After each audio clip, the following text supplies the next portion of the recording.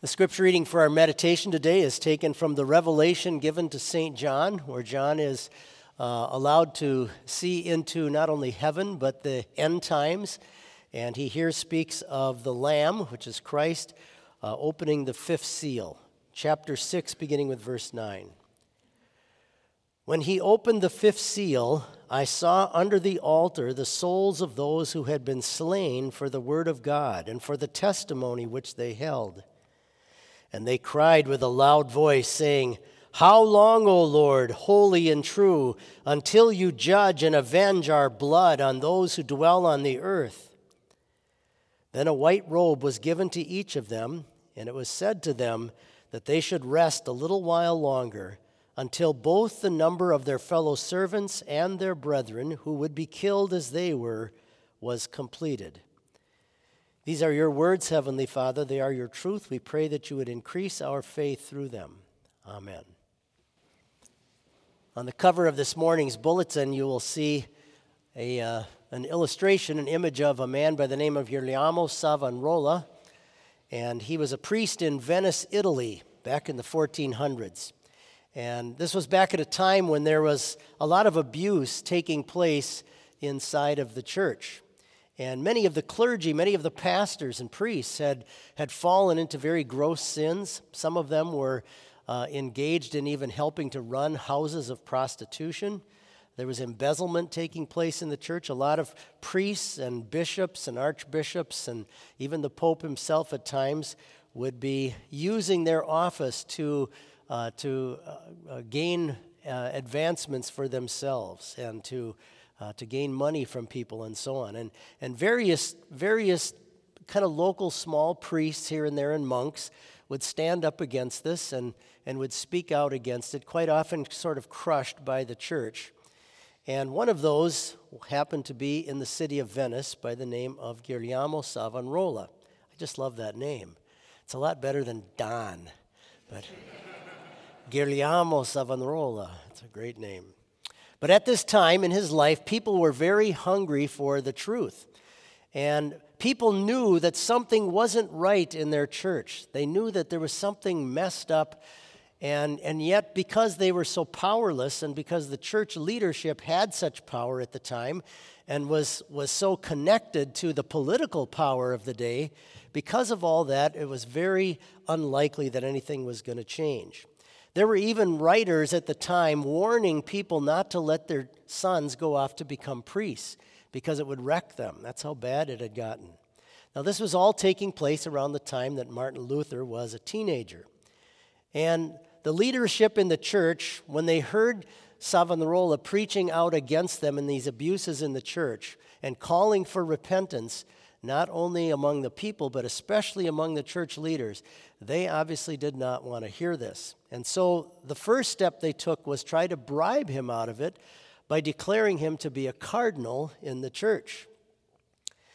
But he refused to be silenced, and he continued to preach and stand up against all these things. Finally, the leadership in the church excommunicated him.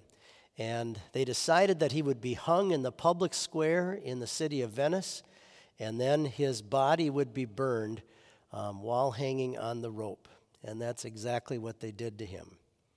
Martin Luther referred to him as that godly man of Venice.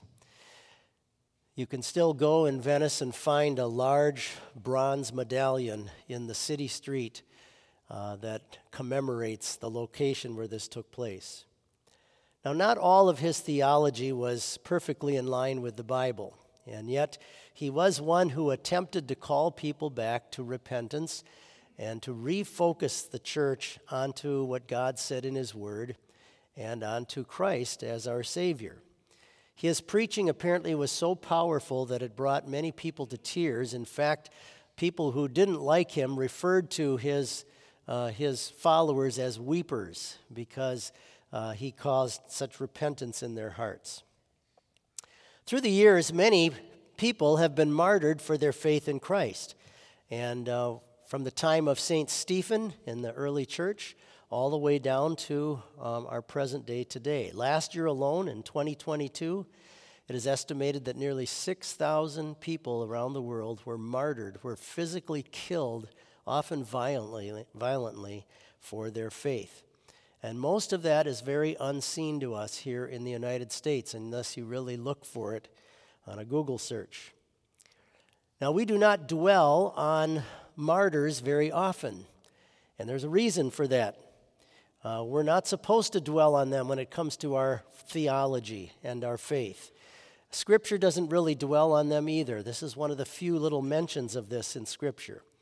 And the reason is there can be a danger of that, of aggrandizing the person and the individual and putting our focus and attention in the wrong place. The devil loves it when he can take Christians who love Christ and His Word and use something in their faith that's close to Christ but not quite on Him to shift their attention slightly away. It's one of his best tools to try to get Christians away from the gospel.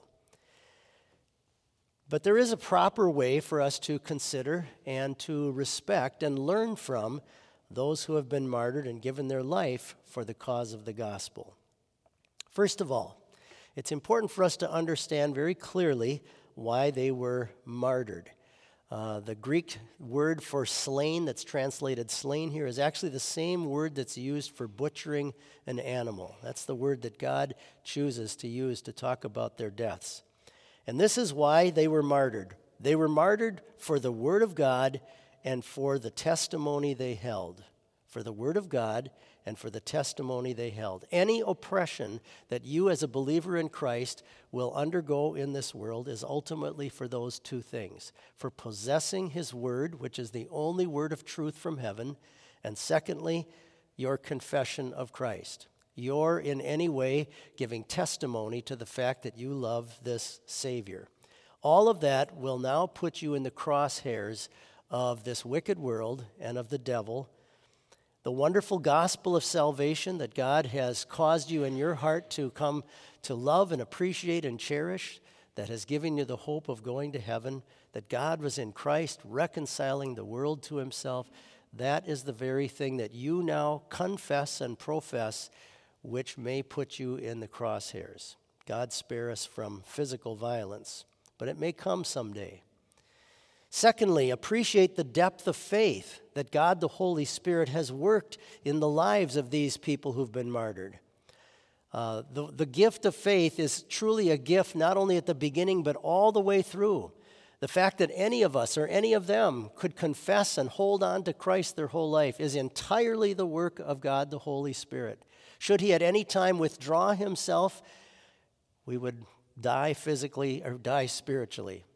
And so the fact that this faith is alive in them, to cause them to be in such bold situations to be martyred, is really giving glory back to the work of the Holy Spirit alone. Thirdly, we should appreciate the often bloody, difficult path by which the gospel has shown up in our laps today.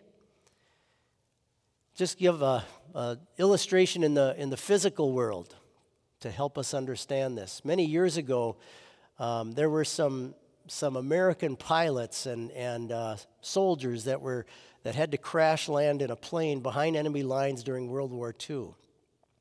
And through the period of a number of weeks, were able to get to freedom by various people that helped them along the way and let them get out. And many years later, these men, now in the United States, decided to go back over to that part of the world to retrace their steps and retrace their path to freedom. And on that trip, they discovered that there was a couple that shielded them in their house who was killed for helping them gain freedom. Now, when you and I someday arrive in heaven, who might we find out about that shed their blood in the path by which the gospel has made it to us? That we would appreciate and treasure the very difficult way that many people have had to go through in life for us to sit here today worshiping openly our wonderful Savior. May we never know in this lifetime, or we may never know in this lifetime, the great sacrifices that have been made in order for us to possess this truth. We should also cherish the freedom that we have to openly, presently, worship our Savior. And finally, by faith, let us wait patiently to join these martyrs and all of God's saints in their final resting place. A commentator says this: "There is a fixed number of martyrs known to God, and God will allow the enemies of the church to continue their opposition until the full number of those destined for martyrdom has been reached." Now, one last thing to draw attention to out of our text to help us put this all in proper perspective, and that is the white robe of righteousness that is given to these martyrs. It's a reminder to us that it is not their martyrdom that has in any way saved them. It is not some great heroic act that they accomplished that has brought them to God's heavenly altar, but rather it is alone the holiness of Christ their Lord, given to them in baptism, grasped in their hearts by faith that God himself worked in them. It's the same precious white robe that God has given to you and to me, the same one that you and I possess even now by faith, even though we can't see it or feel it. You will receive your reward in heaven for the same reason that these martyrs are there: grace and grace alone, and grace abundantly. All things are finally in God's hands. The timing of how long this world will last, how many people might someday be martyred, and so on. And he promises that he will vindicate his holiness and his truth in his time when he sees fit. Today he calls on us to be patient, as he will someday call on us to enter our eternal rest.